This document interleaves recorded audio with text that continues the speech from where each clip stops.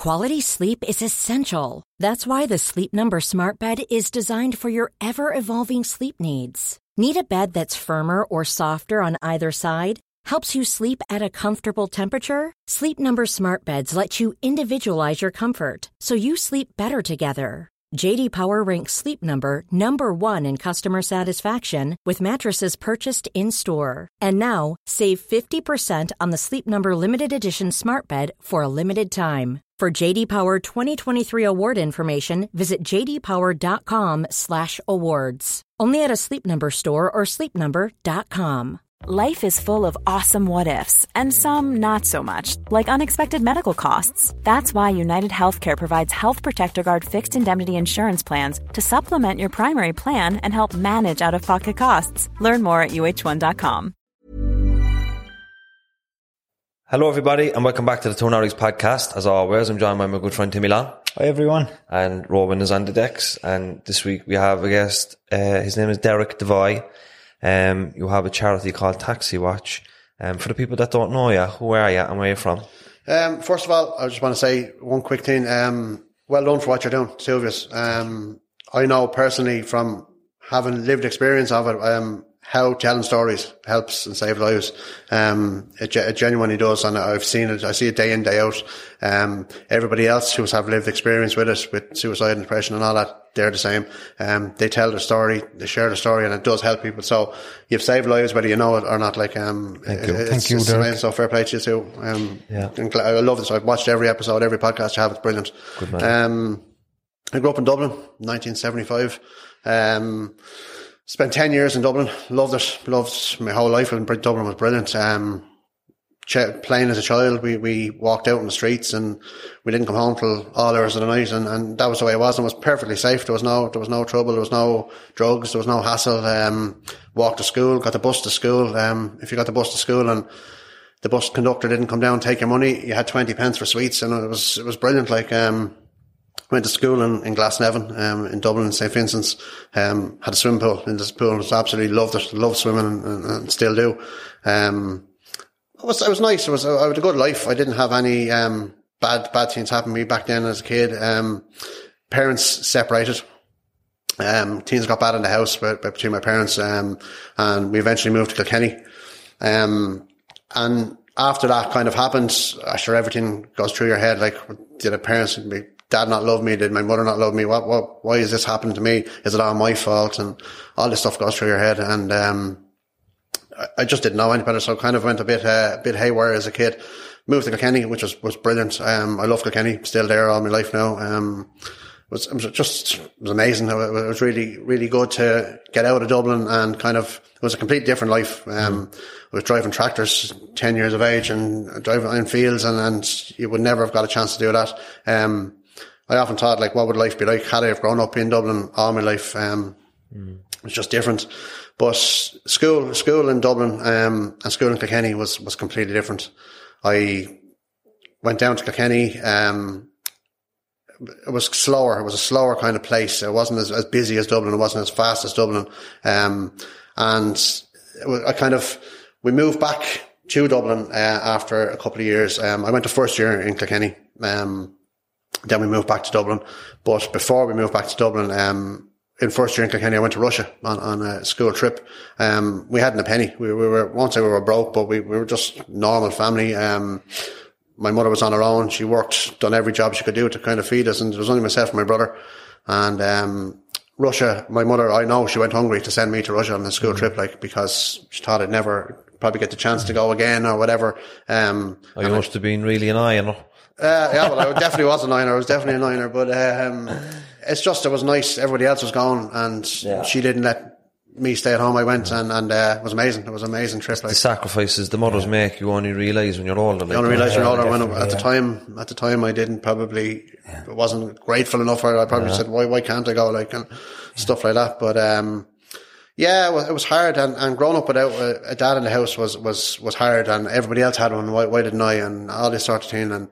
But the only thing is, I had to grow up fast. And I remember we were going up and down. My dad lives in Dublin. We were going up and down the train, myself for years. And I remember him coming down. I remember him saying to me, it's amazing because after, I'll get into it further now in a few minutes, but later on in life, I found the reason for my depression was had a little thing to do with this, but he said to me, "You're the man of the house now." I was 10 or 11, whatever it was, coming down the train from Euston to Kilkenny, and he said, "You're responsible for everything now," and put that into my head. But I didn't pick up on it. I didn't know anything about it, and I just turned out that I was, and I had to do everything. I had to work. I had to do whatever I could do to get money and feed the family and feed everybody. And my mother done everything for us. She done absolutely everything for it. But it was hard. It was very, very hard. So we went back to Dublin. For second year, I was in Dublin and Bray. It was my dad came down and they had a chat about it, and they went back to Dublin, and that lasted a year. And we ended up coming back down to Kilkenny then to live and do my intercert, which I hated school. From day one, I hated school. The very first day I arrived, I hated every school. I had no interest in anything in learning. I just didn't want to learn and didn't need education. I knew everything back then. I was just didn't want to do it. I can relate with that. Yeah, and somewhere. Yeah, but it was hard. It was really hard, and so moved back to Dublin. Moved back down to Kilkenny then, done the intercert, passed it. Couldn't believe it, passed it. It was the only thing I've ever passed in my entire life. But when we're in Dublin living, I met a man who used to do at markets, and he was selling stuff at the markets, Barry. Barry's a great friend of mine. I know him all my life now. He taught me everything. He taught me everything about selling things, how to deal with the pub. I never knew any of that. I hadn't. So he kind of became a father figure in the house. And I kept going down. So I was coming up and down to Dublin every weekend, working in the Blackrock Market in Dublin. And I was only a kid getting on the book, but I loved it and it got me away. But when I moved back to Kilkenny, in school, I was the Dubs, was my nickname in school, and very original. But I moved down and I never knew anything about drugs, never saw drugs, never done anything like that. And the lads that kind of surrounded me was a group of 5 or 6 lads, and 5 of them are dead now. But I remember meeting them and asking them, they said, "You coming for a game of football?" And I wasn't into any sports. I wasn't into sports whatsoever. I hated it. Every sport I hated. I liked snooker, and that's about all. So I went up to play soccer with the lads, and they were sniffing glue, and they were sniffing Tipp-Ex, and they were sniffing. And I was just looking at them and said, "What are you doing?" And they were just out of their head. And I was just looking at them, and I said, "No," I said, "This is not for me." Like, 'cause first of all, my mother had killed me. Absolutely battered me when she found out I was doing it. So I just didn't do it. But I was so lucky that I didn't, because that one turn could have just completely sent me down the road. And as I said, 5 of the lads are dead. They're dead now, and one of them is still around, and he's still in bits, the poor fella. That's the harsh realities of it. Yeah. It's probably one of the most important choices. Well, not choice. One of the most important things you did back then was not kind of go for the bag or the glue or whatever, because that could have been I was gone. Because you wanted, I suppose, when you're that age, you want to fit into a group. Well, you see, that's what it is. Yeah, well, I was never part of anything, and that was the thing. I was never part of a group. I was never part of anything. The first group I ever became part of was the Altar Boys in Dublin. And Jack Regan was a man there that I met. He was the very first person that ever gave me a chance at anything. And the man died this week, actually. And God love him. He was brilliant. He allowed me into the Altar Boys. We went away to Ennistimon on trips with the brass band, and it made me love Ennistimon and the Hinch. We go there kind of a lot now on holidays because of that, and memories, like, it's brilliant. And poor old Jack died this week. But it was hard. It was extremely hard, and eventually went back down, got a job, start working. I got a job in Dunn's after my intercert. That was my very first real paying job with a taxman. And I loved it. It wasn't hard work at all. I was working in the deli in Dunn's. Started to grow up and learn that, you need to work and you need to do all this sort of thing. And, it was very hard. And I used to go up and down to Dublin on the weekends, and I was still working with Barry in Dublin, the markets and all that. And I loved it. I absolutely loved buying and selling stuff. So I kind of found a purpose to didn't know what I was doing in life. Found a purpose and just done it. At that age, Derek, did you have did you notice any mental health issues within yourself? Never had mental health problems in my life. I never had depression. I never knew anyone with depression. I never knew anybody that was suicidal. It just didn't come into my life, and I didn't know anything about it. And then, as I said, I met Sharon, my wife, when I was 17. I'm still with her now. We're married years, 2 kids, the whole lot. Everything's great. We don't fight. It's just, I wouldn't be here only for her, to be quite honest with you. And I'm being genuinely honest with you. But we friends down in Kilkenny, and the first person they ever met with depression, was a very good friend of mine. And I just said, oh, she needs a good kick up the arse. I just didn't know about it. I was ignorant to it. And I feel ashamed of it now that I came across that and I didn't know what to say to her or whatever. I hadn't a clue. And I said, yes, and he's worse. I said, the boyfriend, I'm at the time husband now, but, I said, no, that's wrong. Like, what's wrong with her? She has everything. She's your wife. How could she be depressed? As I said, I've never had depression, didn't know anything about it. And, this person I was ashamed that the way I've thought about her and said, like, look, the girl needs help. And that's what it was. And thank God she's got help now and everything's going grand.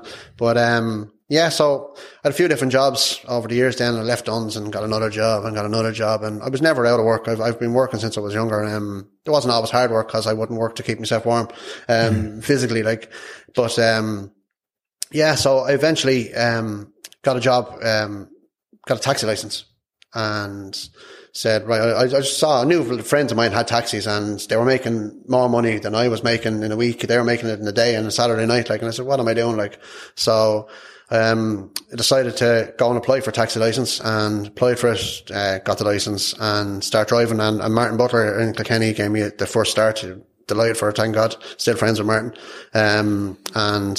He put me in his taxi driving and loved it. Absolutely loved it at the time. And eventually a couple of years went by. I got my own taxi then, got a few pounds together and got my own taxi. And I haven't stopped since, never looked back. And what is it about taxis that you loved? It's like a confession box. You're in it on your own. You have nobody telling you what to do. I can go home when I want. I can work when I want. All of that was good. I was nervous about the tax part of it and paying, setting up a business and all of that sort of stuff. Didn't know how to do any of that stuff whatsoever.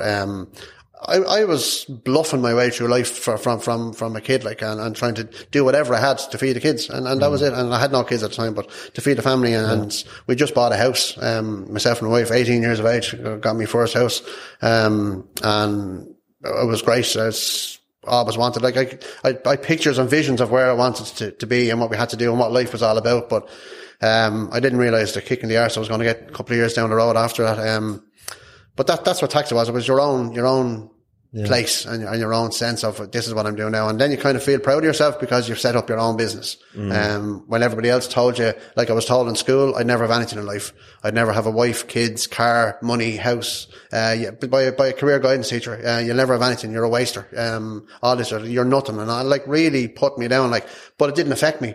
Because it didn't, everybody that have said this said to me, oh, well, maybe it spurred you on. It didn't spur me on to be, and do things. I just hated him for what he said to me, like, and absolutely, and I'll never forgive him for it. But look, and a big part of career guidance is motivating people. Like, well, this wasn't motivation. It's weird, isn't it? That kind of comment could affect different people in different ways. Of course, like, I mightn't be here today because of that. Yeah, am I a waster? Am I a waste of space? And why am I here? If you're somebody that's really vulnerable, and you're struggling at that point. Yeah. And for someone else to say that, you're probably getting it at home and then you're getting it inside in school. That could be the turning point for someone's life. But yeah, that was it. So, I was sitting in Kilkenny one day, very quiet day, taxiing, and, a friend of mine from Dublin pulled up in a beautiful S-Class Mercedes, top of the range Mercedes. And I looked at him and I said, where did you get that? I knew it wasn't his. And I said, what's this? Do you have to win the lottery or what? He said, no. He said, I'm chauffeuring now. And I didn't know anything about chauffeuring. Didn't know anything about it at all. And he said, I didn't know you were doing taxi. And I said, yeah. And he said, well, actually, he said, what are you doing next week? And I said, why? He said, we're looking for a relief driver for a week. And I started, that week. And I think 14 years later, I stopped. Loved it. Absolutely loved it. I became part of a team. Went working with Mick Devine. Mick Devine is the celebrity chauffeur. That's what he is. He's drove everybody. Every single person that's come to Ireland, Mick drives them. And they're the best chauffeur company in Ireland. There's no doubt about it. And, started working for them. Mick taught me everything I didn't know anything about the business. Just shut your mouth, put your suit on, shut your mouth, and don't ask questions and don't take autographs, don't take photographs. Don't ask them to do whatever they want to do it, and that was it. I met everybody. I've met Bob Dylan, Bruce Springsteen, Beyonce. I've driven them all and brought Beyonce to Ballymaloe House. I've met people that you would never, ever, ever dream of. But what I done was I've kind of suddenly found out that because they're famous doesn't mean they're above me. Exactly. And it doesn't mean they're above anybody. And that's how I got on with them. And that's how I got on, because I treat them the same as I treat you or anybody else. And I didn't care who you were. If you're a multi-billionaire, I've driven kings and Saudi Arabian princes. I don't care that they're princes. To me, they're the same as you or me or anybody else. And I've always done it that way. And that's why it worked, because I showed them respect. They showed me respect. If they didn't show me respect, they were kind of politely told. Do you ever have any divas in the car with you? Oh yeah, I can, but I'm one man and an Irish, I'm not going to say who it is, but one Irish artist, and that's the only person I've ever had. I've always had nice people, and I can genuinely say that they've always been nice. It's gas to think that Beyonce's at home making sandwiches with Ballymaloe relish or something. Yeah, probably, yeah. But as I said, and then I learned, you never became their friends. They wouldn't even know who you were. On the second time they met you, third time they met you, they wouldn't know who you were. They're so used to seeing drivers that you're a driver and that's all you are. So you need to remember, you're not their friend, even though, sure, I've driven this, they're not your friend, you're paid to do it, your job. So just move on and forget about it. And would they get chatty with you? Could you have a conversation with them? Well, I spoke to a lot of them about depression, about them being depressed, and that's when this all started to kick in. And I said, well, depressed, I've had artists crying in the back of the car on their own, and I'm driving, looking in the mirror, and what do I say? What do I do here? And I didn't know how to talk to anybody that had depression, because I didn't know anything about it. And I've seen multi-billionaire or millionaire people, private jets, the whole lot, depressed out of their head. But that's just the reality of it. And that's what I want people to know, that their lives aren't all what it's cracked up to be. They're not, the Facebook is fake. The Instagram is all fake. All of that is all fake. Life is real. All those social media platforms are all bullshit, to be quite honest with you. It makes me think there a couple of weeks ago, there was a documentary on RT around Johnny Cash's tour of Ireland. Yeah. And Johnny Cash is a superstar, obviously. He came to Ireland, and, I suppose from the outside they're thinking, Johnny Cash, country, he was actually strung over his head on drugs, and he was spiraled into his addiction, driving around small gigs in Ireland, Yeah. So the reality of what's going on in the car, to and from the tours and the gigs, is different from what you actually see. Well, that's why what goes on in the car stays in the car, and that's it. I could have shut down governments years ago if I had told what I heard in my car. Well, we won't destabilise the Middle East. Won't be happening. No. But that's just the reality of it. It hits everybody. Depression hits everybody. Suicidal thoughts hit everybody. Even comedians, they get sick before they go on stage still, and they're at this 20 years or whatever. And, it's a hard place to be for them as well. But I enjoyed it. I loved it. I loved the show. There's a very, very good point to make from all what you're saying there at the moment for anyone that is listening to it. It's that there's no need to be putting anybody up in the pedestal, no matter how much money they are or how good you think they are at singing or acting or being on stage as a comedian. Everybody is exactly the same when it comes down. We're all made of bone, flesh and blood. Yeah. So there's no one better or different than anybody else. And one person who gave me a bit of guff, I was driving, I remember I was driving down the M50 and I got a belt into the back of the, pull over the car, and I said, well, I can't stop here, are you okay? I said, I'll just pull in up here. And he hit the back of the headrest and I said, pull in. Do you know who I am? And I said, if you have your driver's license in your pocket, I said, your name is bound to be on it. I said, that'll give you a hint of who you are. I said, if you've forgotten who you are. And he just looked at me and he didn't know what to say. And cause I didn't take it off him. And that was it. And that's kind of the one and only chance or reason I had to say that. But I remember him getting out. I was with him for the whole day. And at the very end of it anyway, he gets out and he says, I apologise for what I said to you. And he gave me 2 green hundreds, euro notes tip, and he stuck it into my shirt pocket. And, he said, that's for yourself. I said, I'm terribly sorry. He said, I learned a lesson today. And I was delighted myself because I said, you should learn a lesson because you're not above everybody. Now they're not all divas. They're not all, they demand different things, but it's all for press. I'd say when you are up on a pedestal, and we, in our culture, Western culture, we value celebrity and fame. You know, like they're always in the news, and you know we support them, and they're millionaires and billionaires. They have all the status and all the fans and everything. It's very hard to keep yourself grounded when you're in that position, I'd say. When all you have is people around you, and you've endless resources and power, and people they're not used to people standing up to them. So I'd say it was a reality check. But that's what happens, and I know a few drivers who kind of, if you're with somebody for years, different people coming in, you're with them for years, they know you, and eventually get to know you. They mightn't remember your name, but they get to know you, and then they start talking to you, and they're talking, opening the car on their phones, and like things I shouldn't be hearing in the back of the car they're talking about, and they feel that they can trust you. And that's the way Divines was. Divines chauffeurs were, people trusted them, and they were there on time. They weren't late. They were there. They were just professional, and that's why they got all the work. Do you know what would be cool? A book, The Secret Chauffeur. No. Won't be happening. I know. I know. You've told me. You know what? I'd say you've great stories. I'd say you've great stories. They're not just stories. They're life lessons. Yeah. I learned from them. I learned an awful lot from them.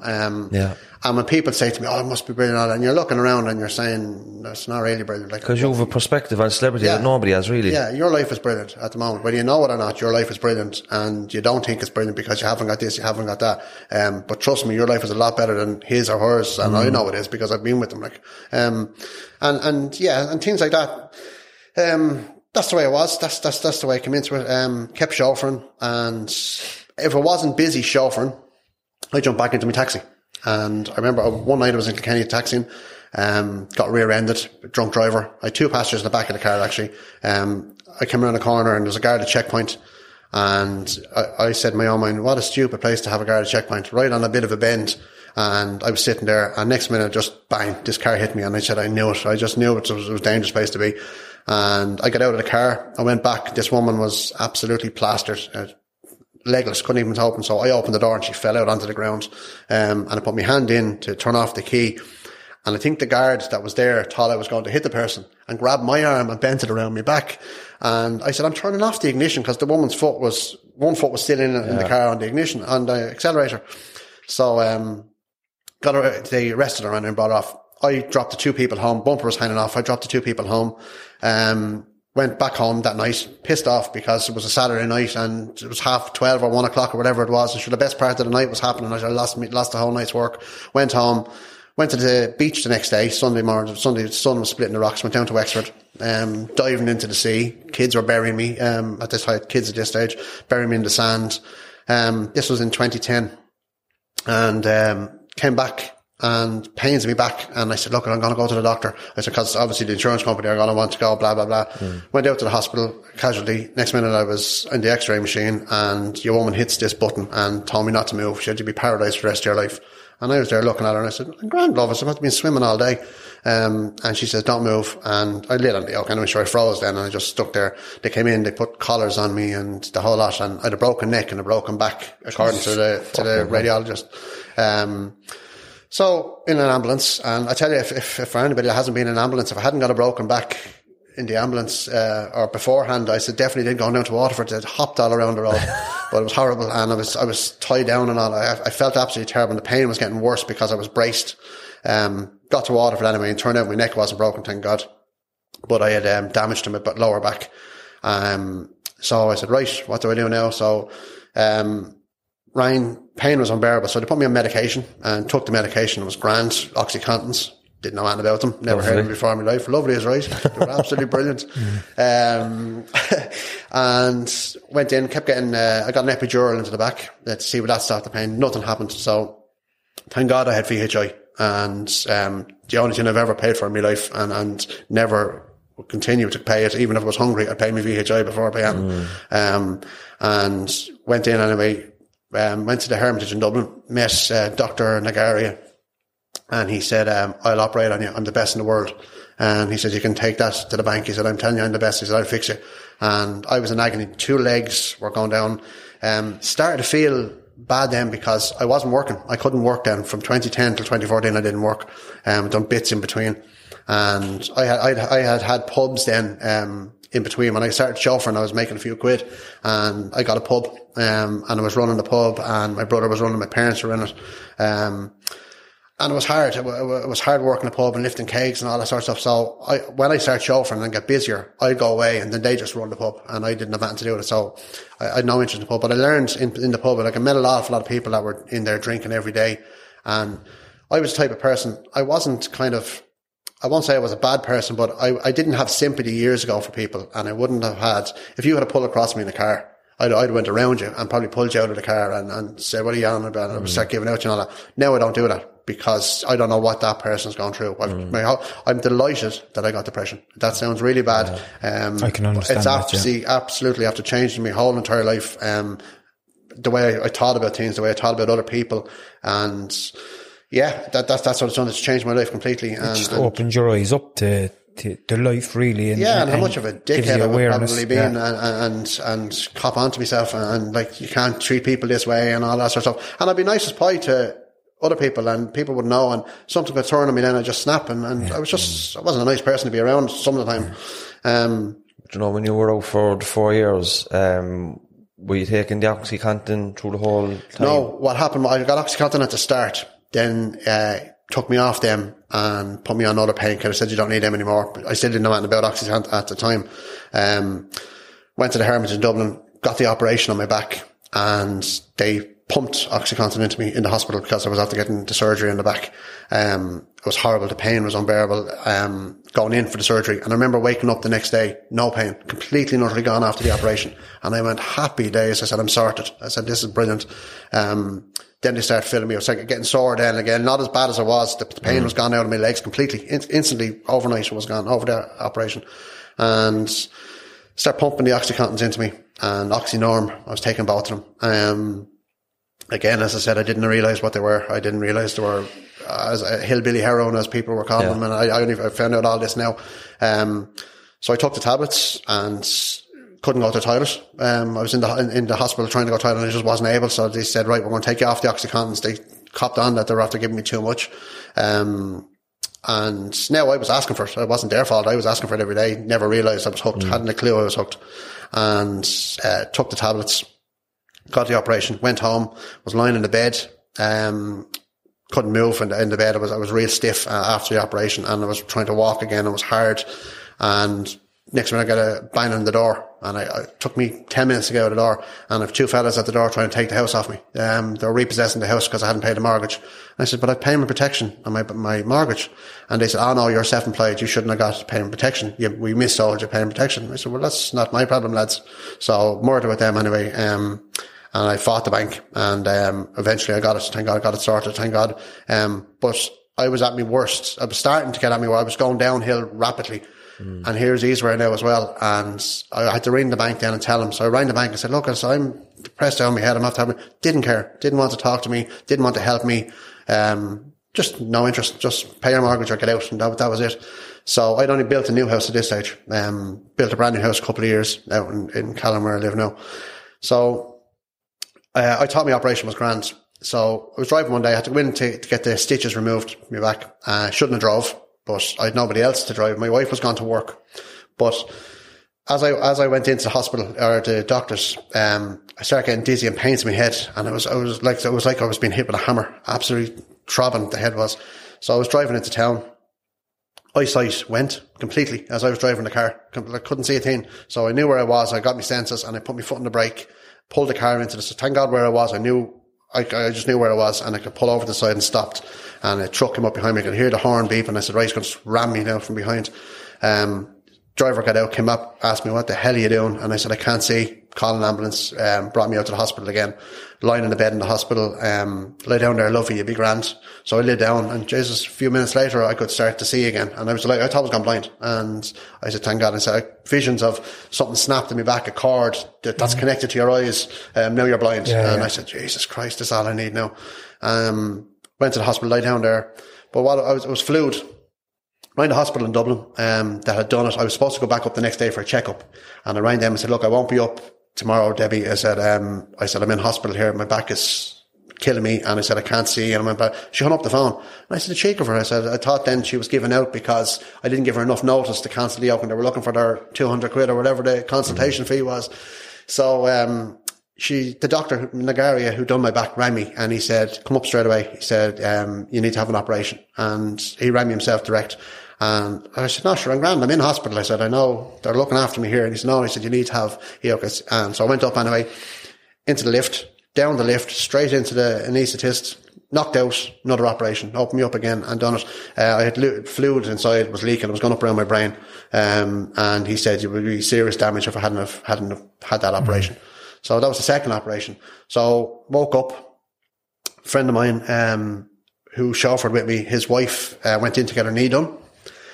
No depression, involved in troubles all her life up the north, with her family and all that. She was one of the women who sorted the troubles, to be quite honest with you, and she done the real work up there. She was in hospital with me, Anne, and she went down and got operation. I got up the operation. Two of us were depressed. Instantly. Never had it before. Couldn't say why. My mother had said to me going in, you want to watch that operation, she said, in case you get some depression around that, because Mum had an operation and she got a bit of depression out. And I said, yeah, it'll be grand. She didn't know about depression. Do you want to explain, you say you got depression, but do you want to tell us what the reality of that, what it was like on a daily basis? The reality of it was, I didn't want to be around. I didn't know why I was sad. After the second operation, I went home and I started to get better. And I said to her, I'll be able to go back to work now. This was after the second operation. So I decided to go back to work, and told my wife I was going back to work. So what I would do is I get up in the morning, she'd get up in the morning, the kids get ready for school, they go out the gate, they go left, I go right, and when she went around the bend, I reversed back into the driveway and got into bed in a pair of underpants and bawled my eyes out for the day and stayed there for nearly a year. Couldn't leave the bedroom for a year, and I pretended I was going to work, and that's how all the problems started, with the mortgage and with money coming in, and I was pretending I was working, and I had money, thank God. But I couldn't keep going the way I was going, and I eventually started running, and I was ashamed. I couldn't tell anybody. I was like, I'm the man of the house, right? Too good for this to be telling people I'm depressed and I'm crying and all that. How can you do that? Why did my wife marry me? Why did she marry someone that was normal? Why me? I'm a mental case. She doesn't deserve me. The kids are going to grow up now with a father that's mental. Everything bad goes through. Not a positive thought goes through your head. This went through my head, and every day I was kicking me. And I just didn't want to get out of bed. I didn't want to go. I'll tell you the gossip. I was lying in bed here, ensuite in the bedroom. The door was 2 arms lengths away into the ensuite bathroom, and I was going in a bucket because I couldn't get out of bed to go to the toilet. Nobody knew that. I'll be honest with you, I think this is probably the first time I've ever said it, but I want this to be honest. So, I was going to toilet in the bucket because I was and then I'd get up in the evening at 10 to 6 before Sharon would come home from work, and I get dressed. And I'd walk around the house and say, hey, doing, pet? How's things? And I said, what the hell is going on? And I didn't know where I was, but that's how I felt. It brought me down so low and made me feel useless, made me feel every single thing that was wrong with me. Didn't want to eat. And then I wanted to eat all day. And it was a horrible place to be in. So, eventually I said, what am I going to do? What am I going to do? And my back started to get sore. So I was going for a third operation. So went in for the third operation. Came back out, and that was it. I knew this is the end of that. I'm finished. Back is grand, but I said I can't keep going on like this. And I was on OxyContins. I was popping them. I was eating, I'd say I was drinking 10, 15 OxyContins a day. I don't know how I'm alive. Because that's just like heroin in a pill form. Yeah. But I didn't know that. And nobody told me they were addictive. Not one. My own doctor, Dr. Lee, who was a fantastic man, didn't tell me they were addictive. Just gave them to me. And the hospital just kept giving me, your mum kept coming over and handing me a drink them. I said, thank you. So I didn't even know. I trusted them because that's what I thought. So I took the tablets. But then I got hooked on them, and I loved them. I absolutely loved them. They were the best thing I've ever. I never done cocaine. Genuinely, I've never done weed. I've never done any of that. But OxyContin was absolutely brilliant. I wouldn't recommend it for people because and anybody now that says I'm on OxyContin. My neighbour down the road was in an accident, and he's actually on OxyContin. I said, look, watch them. I said they're dangerous, and he wasn't told about them being addictive. But I told him, and I was just so delighted and happy on him. And I thought I was, but all I was doing was masking what was going on and hiding what was going on. But my wife was able to say to me, you didn't take your tablets, because she knew. And that to me didn't even register that there was something different in my attitude. So, I kept taking tablets. And then I went to the hospital one day and they cut me off them.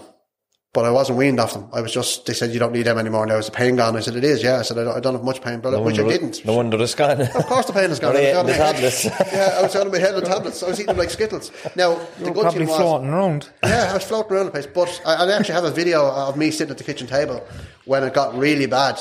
And I was just looking around me like this, and I was just staring into space. I was stoned out of my head. So I kept taking them. But then when I got cut off, I said, what am I going to do? And I was driving back driving taxi then, an odd few nights just to get in a few quid. And this woman came up and she was 70. And she said, how's the back? And I said, I'm grand now. I said, it's killing me. I said, I'm still on painkillers. I said, I actually have to get more OxyContins. Oh, I got them, she said. And I said, did you? And it twigged with me. And she became a drug dealer. This 70-year-old woman became the woman I was giving money to for my medication. So my drug dealer, you have visions of a drug dealer being out there, whatever picture you have of a drug dealer. It wasn't a 70-year-old grandmother from a housing estate. So I was going down to her giving her 20 quid for a box of tablets. She was over the moon with herself. And then her doctor said, hold on a minute, what's all these tablets for? And he stopped giving it to her. So I had to find out. She told me her friend would get them for me. Right? And because she thought she was helping me out. And I was helping her out with the money. She was helping me out with the tablets, but it wasn't because I was addicted to them. She didn't know I was addicted to them. She was giving to me because she thought I needed them to stop the pain. And that's what she thought she was helping me. Which she wasn't. She was actually making it 10 times worse. What kind of, what kind of a strength were they, and how many were you taking a day? How bad did it get for you? I could take up to 10 a day, 10, 15 a day. It depends what they oak. And I don't know how I oak. I noticed I started shaking, and all that. But if I took them. If I took them, I was okay. Yeah. And how I got off them was I went to a trade fair in the UK. Somebody else was supposed to be go with his son, and he couldn't. Barry, my friend, and he couldn't go. And I went with his son. And I was in bed that night, and I was like that. Forgot my tablets. It's horrible feeling. Well, it is when you're in England. Yeah. And I didn't realise. The nightmares you have coming on off from everything. The whole team went through me. All I wanted to do was get home to my own bed, and get into that bed and just stay there on my own, pull the covers over until this ends. I didn't know what it was. And I actually came off them, and I got them at home, and I had them beside me in the dash of the car. And I went into town one night to collect a work taxi, and there was a chap in there. And he got into the car, and it was one of these, look, as all taxi drivers do, they do drug runs. You go to somebody's house. I forgot my phone. It's amazing because you're the 50th person today to go to that house, love. That is. Man, he's a taxi. I was in like that. Yeah. 4 o'clock in the morning. I just go down to the shop there. For the skins. We know, but look, I'm not the one to criticise anybody or judge anybody. So we didn't do it. And, man saw I had 4 OxyContin. And it was the last 4 I had, and they were on the dash, and your man was there and he was staring down at the yolks. And I said, is he going to rob my phone, or what's he looking at here? I didn't know what he was. And I copped in and I said, is it a tablet? So, he said to me, yeah. So he said to me, what's the story with the tablets? And I said, I need them for me back. I said, I actually finished them off them today. And he goes, yeah. He said, I have an awful pain in my back myself, he said. And I copped it. No, he's not. There's something wrong here. So I said, right, don't bullshit. I said, what's the story? And he said, I crush him. He said, I'm highly addicted to him. He said, that's where I'm going out to get other stuff. And that's what we used to do as well. We used to get OxyContin too from certain people. Yeah. But we used to get 20s. They were kind of like an orangey, peachy colour. Mine were orange, peachy colour. They're the ones I was on, yeah. There's a time release on them. Yeah, they're coated. Yeah, exactly. So when you crush them up and snort them, that's what we used to do. I didn't know that. Thank God I didn't know that, because I probably would have been honest. Because I was getting such a bang out of them, and they were great. But, so that's what happened. He gave me them. So after the third operation, and Anne as well, Anne went on to take her own life, with depression, and that stemmed from coming out of hospital with me. Yeah. And that's when suicide became real, and I was already in a bad place, and Anne was ringing me because she could talk to me, because I was talking to her in the hospital and she knew me. And I tried everything to talk to her, but I didn't know how to help people I just kept talking to her and said, look, you'll be okay. It'll be grand and all that. And she took her life. Sad. It was just awful, just absolutely awful. That's very sad. Yeah, it was very sad, but it was when it could have been prevented. And look, it's for another day what happened, but she went for help and didn't get it. But yeah, that was what it was. But I went back to work. Eventually, I got off the tablets, had to go back to work. I was up to my tonsils in debt at the time. I had people ringing me looking for money at left, right and centre, bills, revenue, mortgage, everything went wrong. Went back to work. First night back to work, a man standing on the bridge. I didn't know what to do. I didn't know training at all in anything. I'd never done anything in my education in my life. All I was going to be a taxi driver for the rest of my life, and that was it. Happy out. And I stopped the car in the middle of the road because I knew what this man was going to feel like. I didn't care how bad or the traffic was behind me. I just stopped. I got out. Everybody around him was oblivious to me. I didn't even see them. I just saw them standing there, but I didn't realize 2 bouncers had trying to get him off the bridge, talking to him. And I just walked straight into the middle of him and said, look, get down. I said, I'll talk to you. I said, and get into the car. And he got down, get into the car and closed the door. And he said to me, he said, you haven't a clue. He said, how I'm feeling. And I said, I didn't say I know how you feel. I said, but I know how I felt. I said, for the last couple of months. And he said, yeah, but the bank is not trying to take your house. And I said, well, actually they are. I said, and we just clicked. So kept talking to him, but the guards were on the way. Guards came, took him. And he said, thanks very much, started crying, and he just went off. Guards took him. I went off. I was shaking. I didn't know what to do or what to say to myself. I was shaking. Went off. I said, right, I better go back to work. Turned around, went back down the town. An hour later, over the same bridge, another man on the bridge. 2 men one night. Called the guards. Same 2 guards arrived. They couldn't believe it. They said, no, you're joking me. And I said, there's another fella here on the bridge. So I asked him what was wrong. I got out and I spoke to him, stopped again in the middle of the bridge and got out and spoke to him. And he said that he couldn't see his kids. And his wife or girlfriend had said, you're not going to ever see him again, blah, blah, blah. And he said, what's the point anymore? And he thought he was going to take his own life. Got him off the bridge. He hugged me and squeezed my neck. And if my back wasn't bad enough, he was out to squeeze me with saying, thank you so much and blah, blah, blah. Guards took him, brought him for help. So I panicked. I went home. I had enough that night. I went home, didn't care about money. I went home and said, what if I had said something different? And they jumped. How would I live with that? Because of me, they jumped and all this, and it's my fault. And I told them to jump and everything was going through my head. So, I wanted to see, was there any training that I could get? How do you talk to people like that? What do you say to people? And this is how Taxi Watch came about. I went off and the HSE were doing a Safe Talk course and an assist course. Later on, I went on to do the assist course. Yeah, I did both of them as well. The assist was very good. Yeah, assist was brilliant. Yeah, the Safe Talk was good at the time because I had never done anything else. So I thought it was good. But it teaches you how to spot people that are suicidal, how to talk to them, what to say to them, what not to say to them, the words to use.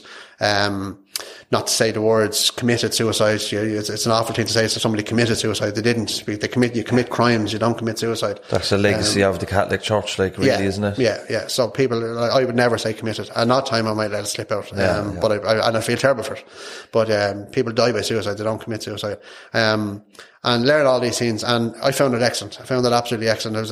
And there was a course coming up, but that course was coming up. And John Kennedy was the trainer, and Caroline Clifford was a lady in Kilkenny in GAA, and I rang her. He said to me, we have a course coming up in the GAA club. He said, see, can you get on that? So I rang Caroline and she's no problem. She said, absolutely, come on board and do it. And I was delighted because I had no involvement in GAA or anything like that. I hate GAA. So I went and done the course and found it brilliant. And they said to me on that course, there's an assist course. Went and done that. Found that absolutely excellent. Found it tougher, much tougher. We actually had an inspector from the guards there that day. He was doing the assist course and he actually stood up and stormed out crying. And couldn't finish it. It's a tough training. I did it over 2 days over the new CC. Yeah. It's a applied suicide intervention. So it's not just about spotting it. It's about giving you the tools, and there's a specific protocol you take when dealing with somebody that you think is at risk of suicide. I actually have it in my wallet still for the last 5 or 6 years, a little booklet, and I've used it, if somebody came to me and they were suicidal, I said, do you mind if I just take out the book, because you don't want to say the wrong thing at the wrong time. That's kind of it. Like little things like, it can be a heavy training, can't it? It's definitely. Well, when I saw an inspector from the guards going out, I just thought these lads are supermen. They should know these things. Yeah. But they don't. I did never realise the guards don't have any training. I only found out all this later on. But yeah, so done that course and I came back to Kilkenny and I said, Jesus, I wonder, I'd done this for myself. It wasn't about anybody else and I wasn't setting up anything. I had no intention of setting up anything. I wanted this for myself to cover me in case something happened again or I came across it. So I said, I wonder what other taxi drivers like to do it. So I asked, at the time, I was depressed. I was still depressed, even though I was doing this course, and I had told nobody that I was depressed at all, not even my wife. And I can tell her anything. I could tell her about killing somebody and she wouldn't say it to me. So you're off the meds at this stage? I was off it now, yeah. I was off the Oxycontin at this stage and I was trying to get back to work, but I was on medication for my back, or for my depression. What happened was, I went to Dublin.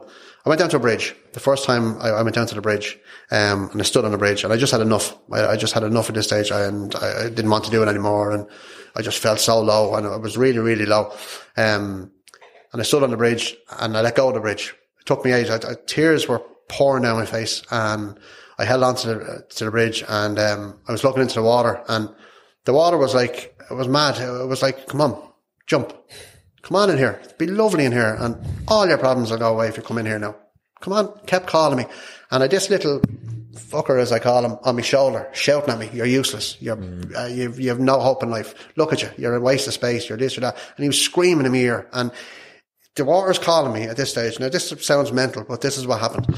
The water's calling me. He's screaming in my ear to jump. And eventually I just said, right here. And I just let go. The second I let go, he fecked off, gone. The water stopped calling me. And next minute I got dragged back over the bridge. And I was on the ground in a heap. And I was 23 stone when I decided to do this. And I didn't know what was after happening. And I turned around, and there's this little small man. I wouldn't say he was 5 foot. And he's standing there, and he pulled me over that bridge. And I hated him for it. Absolutely hated him for it.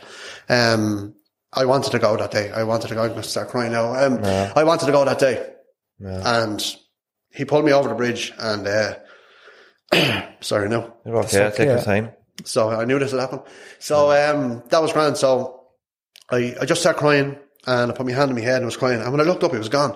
There was no one there. And I was back on my own. And I thought about going over again. And I said, no, here, look, it's some sort of a sign. Go home. So I went home, told nobody again, didn't tell anybody that I was after doing it. And I was delighted that nobody saw me or whatever. But I was on a big bridge in the middle of Kilkenny, like cars were driving past and all this. And actually the man that I had stopped from jumping that before or afterwards, people were driving past beeping at him saying, jump, you clown, jump, and shouting at him out the window of the car. Beep, thought it was great crack. And the man was on the bridge trying to take his life. And I just couldn't get that into my head. What is wrong with you? And I probably would have taken the head off him. I didn't care how big he was. They're beeping at him, jumping and laughing at him. So that was great. So I went home, told nobody, didn't tell a sinner, and went home 2 weeks later. I was still crying every day, didn't want to be around, didn't want to do this. Went back down to the bridge, a different bridge, because I said I'm going to be seen, or that yoke will come up and try and stop me again. And I was on the bridge, and I put my foot over the railings, and a guard car stopped on the bridge and looked at me. And I got back over the bridge, and he drove off and left me standing there. Didn't get out of the car and ask me, am I all right? He just stopped to look at me to say, you're not going to do that. And I looked at him and said, right, well, help me then. I need help. I don't know what to do. I don't know where to go for help. I don't know who to ask. And they just drove off, the two guards sitting in the car. I was shocked. Couldn't believe it. Now I've told the superintendent since, because I have a great relationship with the guards at Kilkenny. I know down here now you don't always have, in Knocknaheeny, you mightn't have a great relationship with them, but I've never had that but good things with them. I didn't have them raiding my house. I didn't have any of that badness kind of come in. And some guards are good, some guards are bad. I understand that. But these two drove off and left me in the bridge. So I said, right. So I went home that night and started to feel a bit better, a small bit better, not much. And I was on depression medication at that time still. So I got into the car anyway, and I rang Mick and I said, chauffeur, I said, Mick, I said, I'm ready to go back to work there. Everything's sound. Nobody knew anything about me. So I went back to work. I was driving an artist all day. And next day then I went back up and I was going up, and I'm always early. I don't do late for chauffeuring because you have one chance. You mess up once, you're gone. And that's just the reality of the business. So I've never been late for a client ever in 14 years. So I'd always be way early. Even here today, I was a half an hour early. That's just the way I am. So I was sitting in the car, and I was 5 minutes from the lockup to pick up the Merc to go and collect somebody. And Mick rang me. He said, Derek, he said, listen, he said, where are you? And I said, I'm up. He said, I knew you'd be early. He said, there's someone at the airport. He said, they ordered a different car from somebody else. And he said, they need to be picked up. Can you fly out? And I said, yeah, no bother. So I ran over, jumped in half an hour early, sped out the gate, passed the driver on the way. Never saw the driver before in my life. He was wearing the same tie that we all have. And so I knew he was one of our drivers. And next minute I got a phone call from the boss's son, screaming at me on the phone that I was after driving out of the lockup sideways on 2 wheels, nearly killed an old woman walking on the road and all this. And I said, no. I said, that's your man. I said, after ringing and saying I'd done all this. I said, what's going on? And I was there for years with them then. So, I picked up the phone and I rang him. I said, I got his number and I said, did you ring? I said, I did, yeah, the Speedy gone out, and he started shouting, screaming at me, you fat bastard, he called me. And I said, no, I was heavy at the time. And I would never, you could call me anything you want. I've never been, don't care what anybody calls me. But this, bang, put a click in my head and snapped. I was going to kill him. And I genuinely, as true as I'm sitting here, I want to take that fella's life. And I got into the car and I drove out to the person. I got my client that I had to get, got him out of there, got him to the hotel. And then I grabbed my phone and I locked on, and we had, a tracker system for every vehicle. So if we had 2 or 3 cars, and say for argument's sake you were driving an artist and he said, where's the second car? I say, there you go. It's coming up O'Connell Street now. It'll be here with us in 2 minutes. And I could see exactly where. So we had all that. It was a brilliant system. And I could see where your man was. So I rang him and I told him I shouldn't have rang him, but thank God I did, because he wouldn't be around today. But I rang him and I said, you stay where you are. I said, I can see you're outside the hotel. I said, I'm on my way to get you. I said, when I get you, you're dead. And I got the wheel brace out of the car in the boot. And I wasn't like this at all. Like, this is not me at all. Like, went. Snapped. Yeah. And I was after being third operation, severe depression, severe everything. Wanted to kill myself twice. And I got into the car and I went after him. And he was gone. He started driving. So it was like watching the yoke. It was like something you see in the films. You could see all these lines, cars going out and around chasing him. So Colin rang me and said, Derek, what the name of Christ is going on? He said, will you stop? He said, you're going to kill him. And I said, I'm going to kill him. And I was bawling. The tears were pissing down my face. And if I genuinely, if I'd have got him, I'd have killed him. So Colin calmed me down. I remember going down through the Port Tunnel. I think it must have been down about 200 kilometres an hour in the brand new S-Class Mercedes, top of the range, 140 grand's worth of a car, driving down the road. And I got to the end of the yoke. They wouldn't let me out. The barrier wouldn't let me out. They obviously known I had been speeding in or something, but they blocked, feckin' van pulled in behind me and blocked me into the toll bridge. Wouldn't let me out. And I was there, right, I'm going through this barrier. It's not my car. I couldn't care less. I just had to get your man to kill him. So I said, let me through, or I'm going to ram the barrier. I said, I'm telling you now I will. So she let up the barrier anyway and let me do it. I was genuinely going to do it. So I went out anyway and kept looking for your man. And Colin was calming me down on the phone, and I was on the phone. And at the time, I wasn't even in a car kit. I was there, I was driving around Dublin City with my phone up to my ear for ages. So drove back to the yard anyway, parked the car, threw the keys over the wall, 140 grand car, threw the keys over the wall, didn't even put them back in the box where they're supposed to go, got into my own car and headed for Kilkenny, and decided that going home that day that the next truck that I see, I'm going straight into it. I was insured. Generally got all the money, the house would be paid for, all the bills would be gone, because I died. Nobody would know it's suicide because it was only an accident, and I said I'm going to do it. So driving on anyway, first truck I saw, I said, right, here we go. Dropped the gear anyway, heading for the truck, and I looked and I saw Lucy on the front of the truck. And straight away I said, daughter, the driver's daughter. And I curled up because I remember seeing Eddie Stobart's trucks have all the names of the daughters on the door. And I said, no, I'm going to head for this truck now. And I saw the name, backed off, didn't do it. Said, I'll do the next one. And whatever comes around the corner, bread van, whatever it is, I'm going into it. And next thing that came around the corner was a school bus, yellow school bus. And I said, right, can't do that. And I said, that's the end of it. And I just burst into tears again and headed for Kilkenny. Don't remember any of the journey home. Don't remember anything at all. Complete and utter fuzz the whole way to Kilkenny. And I said, I'm fucked. I need help. And I went to the doctor, and Dr. Lee hit the ground, bawled my eyes out, and just, I feel like I was there for about 2 hours. The doctor at the time wasn't a doctor that you could I didn't think I could talk to. He was the type of man he was very quiet. He never said a whole lot of words when you go into him. And he just stood there and just looked at me and let me cry and cry and cry and cry. And that was the best release I got. And I'd finally told somebody that and it was like, it's like somebody had been parked on my chest and they reversed off it. And just the pressure came off my chest. He knew now. So I'm after telling somebody. So what do I do now?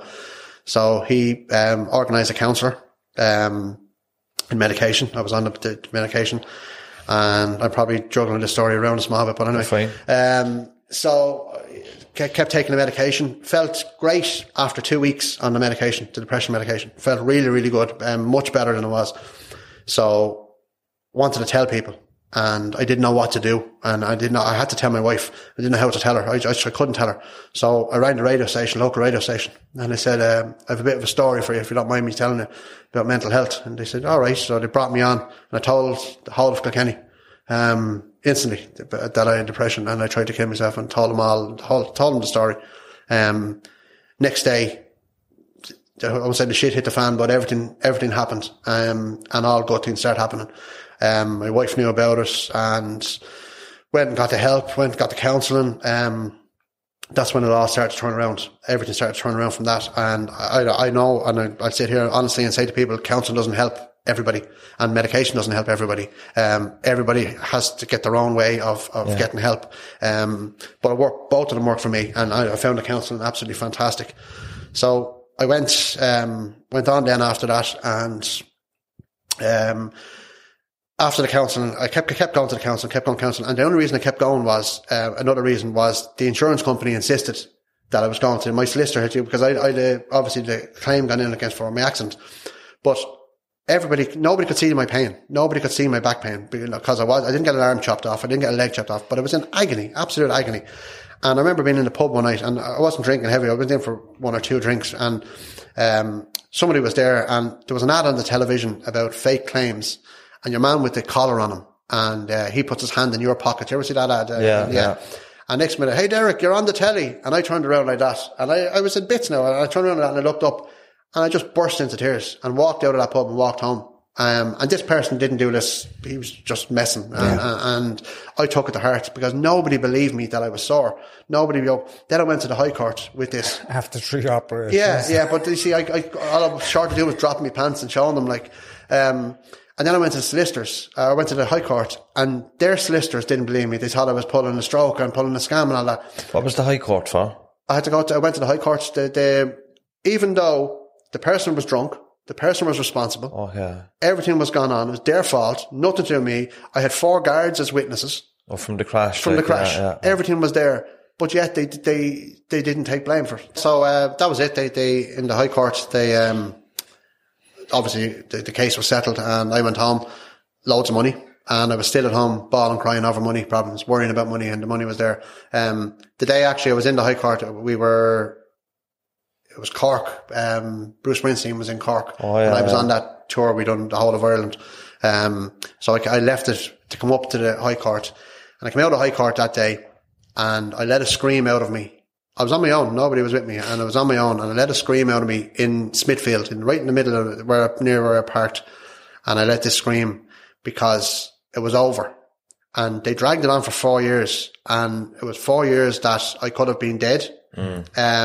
None of them gave a shit. That's what they were probably hoping for. They were probably hoping. That's exactly what I'm convinced of that. That's exactly what it is.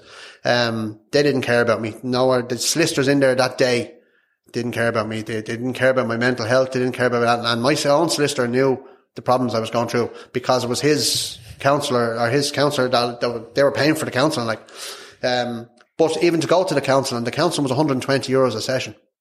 I didn't know there was free counselling around the place. You want to be making nothing enough? I had no money. Yeah, I had no money. I had 40 minutes for €120. But I went in anyway, and he turned around and he said to me, "Can you afford this?" And I said, "No." I said, "I don't have any money." I said, I'm skint. And he goes, "Right." He said, "When you get sorted," he said, "tell your solicitor to pay me." And that was the best deal that this man could. He helped me unbelievably. He doesn't know how much, because I was thinking, I can't keep coming to you. I don't have the money. And he said, "Tell your sister to get me paid." And he did. And he was brilliant. Dr. Tim Dunn in Carlow. He's fantastic. So that was it. Well done, Dr. Tim Dunn. Yeah, he was a fantastic man. I can still hear it. That was then, this is now. Was that in 2013? Yeah. I think I was in St. Francis Farm because I remember Bruce Springsteen's tour was on at the time. Yeah. He did Nolan Park as well, didn't he? Nolan Park in Kenny and Belfast. Belfast as well, yeah. Brilliant.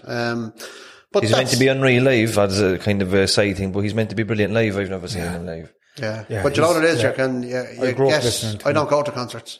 Well, we do. We go to every concert, but you don't go in there. We sit in the cars at the back, it goes off. You go in for the first 2 minutes. You say, "All right, grand, see you," and you're going out the door. In the car park of Bruce Springsteen's hands are listening to the Dubliners on the radio. Often happened, but so that's the way it went. And so anyway, done the courses, came back, said, "Can I get taxi drivers to start?" So after being on the radio, a couple of people in the radio decided they want to do the course as well. So we got 25 people in Kilkenny. The assist? No, a safe talk first. And you see, you won't get taxi drivers to do 2 full days because they give up work. I know. You do all this. You're not going to do it. I do it because I wanted to do it. Yeah. Some of them have gone on to do it themselves. But we don't. All we were doing at the time was assist. So got the assist course or the Safe Talk course done. 25 was Kilkenny. Andrew McGuinness, the mayor of Kilkenny at the time, he gave us his whatever you call it, his room, his quarters, whatever it is, and we done it there, and he done it as well. And then stuff started to happen. Documentary was asked to make a documentary on us. They followed us around for nearly a year shooting this documentary of what we do, and but very, very quickly people were looking for help. Unbelievably quickly. Like within a couple of days, because we were all over the radio then, and it got popular. And I was so ashamed at the time that I had been depressed and all this. I didn't know anyone else had been depressed. And now all of a sudden you're telling me you're depressed and had depression for years and you tried to kill yourself, and you're telling me, and I'm there, holy Jesus, is this as bad as I know? Because I was completely ignorant of it. So everybody is asking for help. Every single person, doctors, judges, guards, solicitors, everybody. So it's not people that are on the floor, with no money, living in tents. It's not just them. It's people that are living in mansions. And as I said from the very start, it doesn't matter who you are. Depression and suicide doesn't care who you are. It'll attack you if it wants to, and it'll get in on you. And unless you ask for help, and it can happen to anybody. At any time in your life. I never thought I'd have depression in my life. I was always joking and messing, and still do. But there's still days now I get bad days. But I know how to beat it now. And I always say, don't let the fecker win. Don't let it beat you. Get up and get out. Get out of the house, go for a walk. But I never walked. And I've been telling people for years, since 2014, since we started Taxi Watch, look at exercise is brilliant, exercise. And here's me sitting there and eating pizzas. And now I didn't think I needed to help. And whether people know it or not, the people that I'm talking to in the cars that are suicidal, there was a chap got into the car. He was at the river one night, and I got him off it and got him into the car. He was gay, couldn't tell his father. He was from Galway. He was down in Kilkenny on a stag night. And I said, well, look, do you want me to ring your dad? And I said, he wanted to tell him, but he couldn't tell him. And I didn't know what to say to him. And he said, do you want me to tell your dad? So he said, yeah, would you mind? So I said, right, because I wasn't expecting him to say yeah. So we brought him up to a hotel in Kilkenny, got him a room, got him away from his mates, because his mates they left him. Got him away from, I ran a hotel. I said, look, have you any room I can put this fella into? I said, I'll sit outside the room. I said, make sure the windows are locked. I said, and the whole lot. So got him a room. I rang his dad from outside, and I told him, his dad said, sure, I know he's gay. And he knew about it. And this young lad had been hiding it for years and years and years. Now, to be honest with you, I knew he was gay the minute he got into the car by looking at him anyway, but he didn't know that his parents knew about it. So his parents said, look, can you hang on to him? And they drove from Galway at 2:00 in the morning right down to Kilkenny, picked him up and went away. But things like that is what started to happen. And every day people are getting into the taxis with the drivers and just breaking down. We're the last person at night to see a person going home. We're the last person they meet, and then they're in their house. So if they can't talk to you and get it out now, that's it. They're in bother when they go inside in the house. So they just start talking to us. And because we were on the radio so much, the newspaper so much, every media place in the country took it up. And you turned that movement you turned into a charity. It turned into a charity, yeah. What happened was, I didn't want to be a charity. I had no interest whatsoever in becoming a charity, because as far as I was concerned, charities only raise fundraisers, pay the CEOs, all this was in my head. Like, they're a waste of time, but they're not, and they need to be there. So, 7 years went by, we weren't a charity, we weren't fundraising, we weren't doing anything, and next minute we got a phone call saying, either become a charity or stop doing what you're doing. And I said, well, you can, and I won't tell you what I said to them. And they said, well, we can make it so that you can't keep doing what you're doing. So I said, well, what's involved? And little did I know the hardship that was involved in becoming a charity. It was horrible. It was the worst experience. It was nearly as bad as experience I've been in. So, over the last 2 years, we've been trying to become a charity. So it wasn't happening. I had to keep sending in stuff and keep sending in this and keep sending in this. And there was always more needed and more needed. And we got no help from the HSE whatsoever. They don't help you. And I'm not trying to put down the HSE now, but they look after their own. And any little organisations and charities around the country are on your own. The HSE don't step in. Like, it took them 9 years to help Pieta House, which is ridiculous, absolutely ridiculous. But they just don't do it. So, when we were training all the taxi drivers, it was getting harder and harder, and they were starting to put kind of walls up against me. And I said, this only maybe 2 years into it. And I said, well, why can't we train more taxi drivers? I said, I have another 25 here want to be trained. They said, no, we can't do individual groups, the HSE said. So I said, but sure, why? Like, what difference does it make who you train as long as they're training people? I said, we need this done. So they wouldn't do it. So I was there, what am I going to do? Is there any other training, I guess? So we could do three people every 3 months or 4 months. I said, that's no good. That's not going to help me. So I asked, could I become a trainer to a woman in the HSE? And she said, you? And I said, yeah. I said, but you're a taxi driver. And I said, okay. And what's that got to do with me becoming a trainer? You're not able, like... I said, but you wouldn't have the qualifications to be a trainer. And I said, you haven't asked me what qualifications I had or I don't have. I said, to become a trainer. I said, you just assume I'm a dumb taxi driver and I have no brains. So, oh no, that's not what I'm saying at all, but it was exactly what they were saying. So they wouldn't do it. And the people who own Safe Talk and Assist, I've been in contact with them over the years. They contacted me and they said, what you're doing is fantastic. You're an absolute inspiration and blah, blah, blah. And as I said to you, Lauren, I don't take compliments. I don't like people giving me compliments. I'm just not able for it.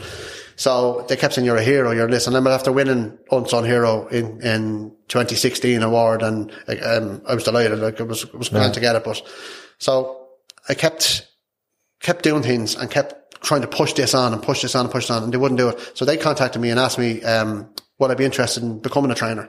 And sure, my eyes lit up, and they were going to send me to Canada. They were going to pay for all the training for me to become a trainer and all that. So I was going in July. And next minute I got a call saying it's all off. And I said, why? Well, I can't really tell you. And I said, HSE. And he goes, yeah. So they put a block on it. They have the rights to Safe Talk and Assist for this country. And anybody outside the HSE can't become a trainer. And I said, but I'm not trying to make money. We're doing this for free. We're giving away free training. I'll train for free. I won't charge you anything. They said, no, can't do it. So they wouldn't allow me to do it. So I was absolutely frustrated.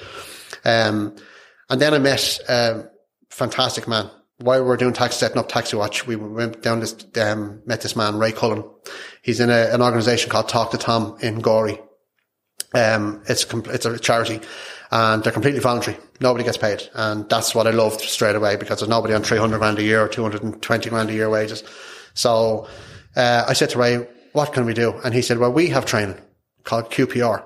And QPR is, basically the easiest way for me to describe it is assist in 1 day rather than stretch it over 2 days. And it's an excellent course, absolute excellent course. So I said to him, well, can we use that training for taxi drivers? And he said, absolutely.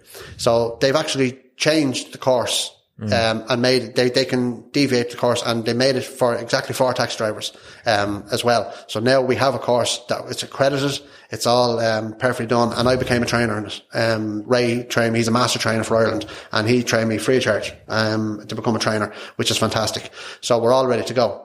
So now I had to become the charity. So that was the next obstacle to get across. It was a constant battle to do this. They wanted me to go away. They didn't want me to keep doing what we were doing. So eventually, I had to get indemnity insurance. We had to get all of this sort of stuff organised, and we were getting all that organised. And then it just kept getting kicked down the road, the charity kicked down the road, and it wouldn't help us. And I said, what am I going to do? So I went to Ray, and Ray said, well, I'll tell you what we do.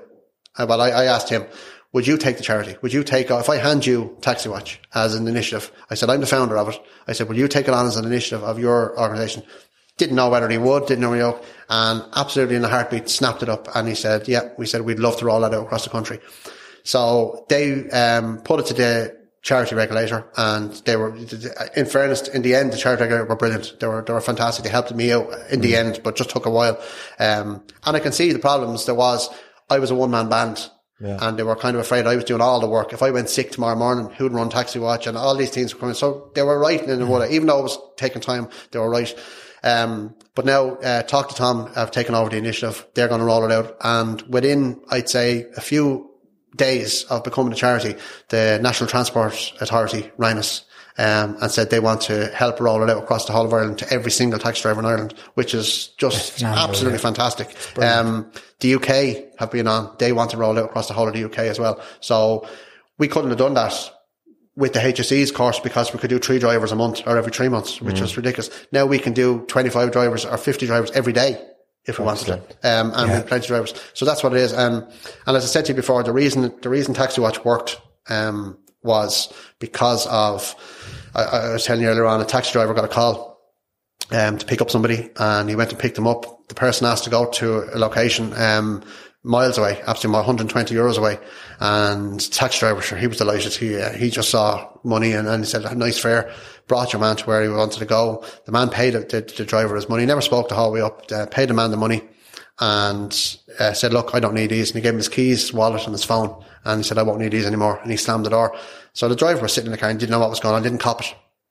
Now, any of us would have copped what was going on, because the location, why would you be going there at 11:30 at night, pitch dark? So we got out to see where the man was, and he was gone. And unfortunately, that person was found the next morning, taking their life. And that's why Taxi Watch works, and that's why it has worked in Kilkenny. I'm different. Everybody knows me, so people have no bother opening up to me as well. But now all our other drivers, people are opening up to them. They're walking up with stickers on our cars in Taxi Watch, and a little small sticker, and people know the cars, and they're actually getting into the cars. And because they know they can talk to this driver, and there's no judgment, and it's absolutely fantastic. And is there Taxi Watch drivers in Cork? There will be. After this, actually, I have a meeting in Cork. Cork 96 FM are going to help us bring it out. And yeah, I'm really looking forward to it. But it's definitely going to Cork. My uncle Pat is Pat Leonard. He's a taxi driver in Dublin. I wonder, is he a taxi watcher? I must text him afterwards and ask him. I have a question for you. Do you have to be a taxi driver to put a Taxi Watch sticker on your vehicle? No. If anybody wants one, they can do, because our contact details are on it. Yeah. There are genuine people out there who really do care about people, and they'd love to be able to help out in that way. Yeah. So if there's anyone listening, any taxi driver there, they can contact me through the Facebook page, or contact me, Derek Devine, on my own Facebook page or whatever. And I'll take one for myself as well. Yeah, no problem. I'm sure James will. Yeah, but it's great, because it's like, as I said, when you do the training, you go in as a taxi driver and you leave as a taxi driver, like yourselves. You're not trained counsellors. You're not trained this. All we're trying to do is help people. And at the start, we've got no negativity. No, I'm lying to you. We have one person who has given us negativity for maybe the first year, and broke my heart. Absolutely broke my heart. And I blocked him from Facebook, and he came on in his wife's page and kept doing it and all that, saying that we're not psychologists. We shouldn't be counselling people in the car. We're not counselling people. We signpost people to where they can get the help. That's all. It's actually very similar to what we do, Timmy. Exactly. Yeah, exactly. And a lot of people contact us too, and we just signpost people, really. That's all it is. That's all it is. And as I said, it's lived experience. You can't help anybody unless you've gone through lived experience. And what I mean by that is, a person who goes to college for 4 years, they can go to college for 10 years if you like, to learn about depression. But if you haven't had it, don't ever dare tell anybody who has depression, you know how they're feeling. You don't know how they're feeling. You don't know what's going on in their head. You don't know what's going on in their life. You've no idea. Like, even back, I remember my son's a Man United fan. Fair play to him. Yeah, and I hate soccer. I hate sports, as I said to you already. I go to Liverpool matches. I go to Celtic matches with the lads. I go to United matches with my son. But I remember the last United match was, I think it was 2013, and it was Alex Ferguson's last match. And I was at that match. Now, these tickets were like gold dust, and here's me sitting in the crowd, no interest in being there whatsoever, but I was there for my son. And he turned around to me and he said, Daddy, today is the best day of my life. And I was in the height of depression at that time. And he said, today is the best day of my life. And he looked down at me, and Alex Ferguson was going around and he was waving, and we all had flags, and all the crowd was crying because Alex was leaving. And I just burst into tears. And the woman beside me leans over and she's like, no, shit, it's terrible. I said, yeah, poor Alex. I said, no, if Alex had got a heart attack and died on the pitch that day, I wouldn't have cared. It was just what was going on in your own head. Yeah, my own head was crying because of that. And sure, Keane thought then I was crying because of Alex Ferguson and all that. What's the plan for the future, very briefly?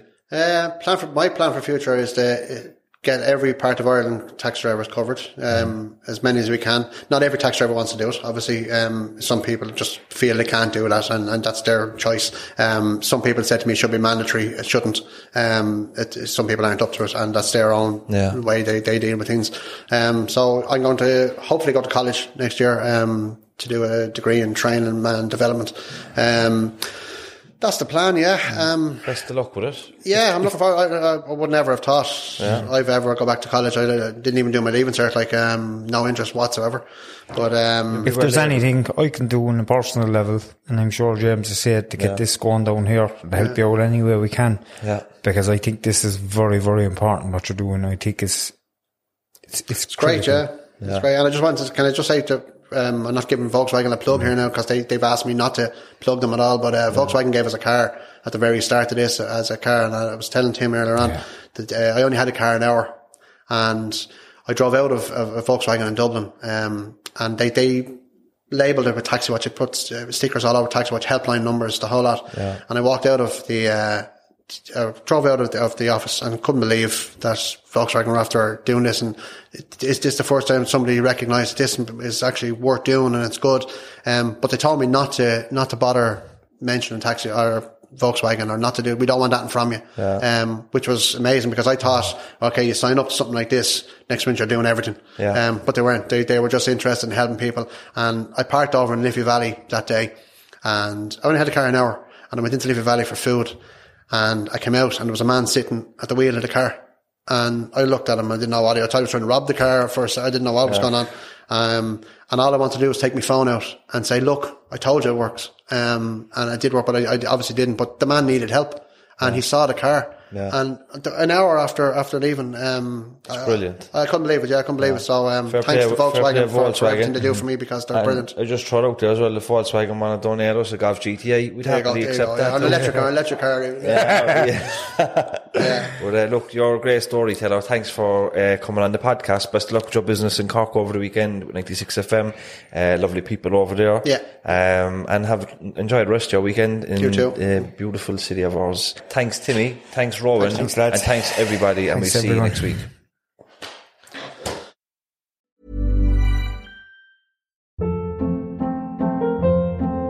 Hold up. What was that? Boring. No flavor. That was as bad as those leftovers you ate all week. Keke Palmer here. And it's time to say hello to something fresh and guilt-free. Hello Fresh. Jazz up dinner with pecan-crusted chicken or garlic butter shrimp scampi. Now that's music to my mouth. Hello Fresh. Let's get this dinner party started. Discover all the delicious possibilities at HelloFresh.com. Even when we're on a budget, we still deserve nice things. Quince is a place to scoop up stunning high-end goods for 50 to 80% less than similar brands. They have buttery soft cashmere sweaters starting at $50, luxurious Italian leather bags, and so much more. Plus, Quince only works with factories that use safe, ethical, and responsible manufacturing. Get the high-end goods you'll love without the high price tag with Quince. Go to quince.com/style for free shipping and 365-day returns.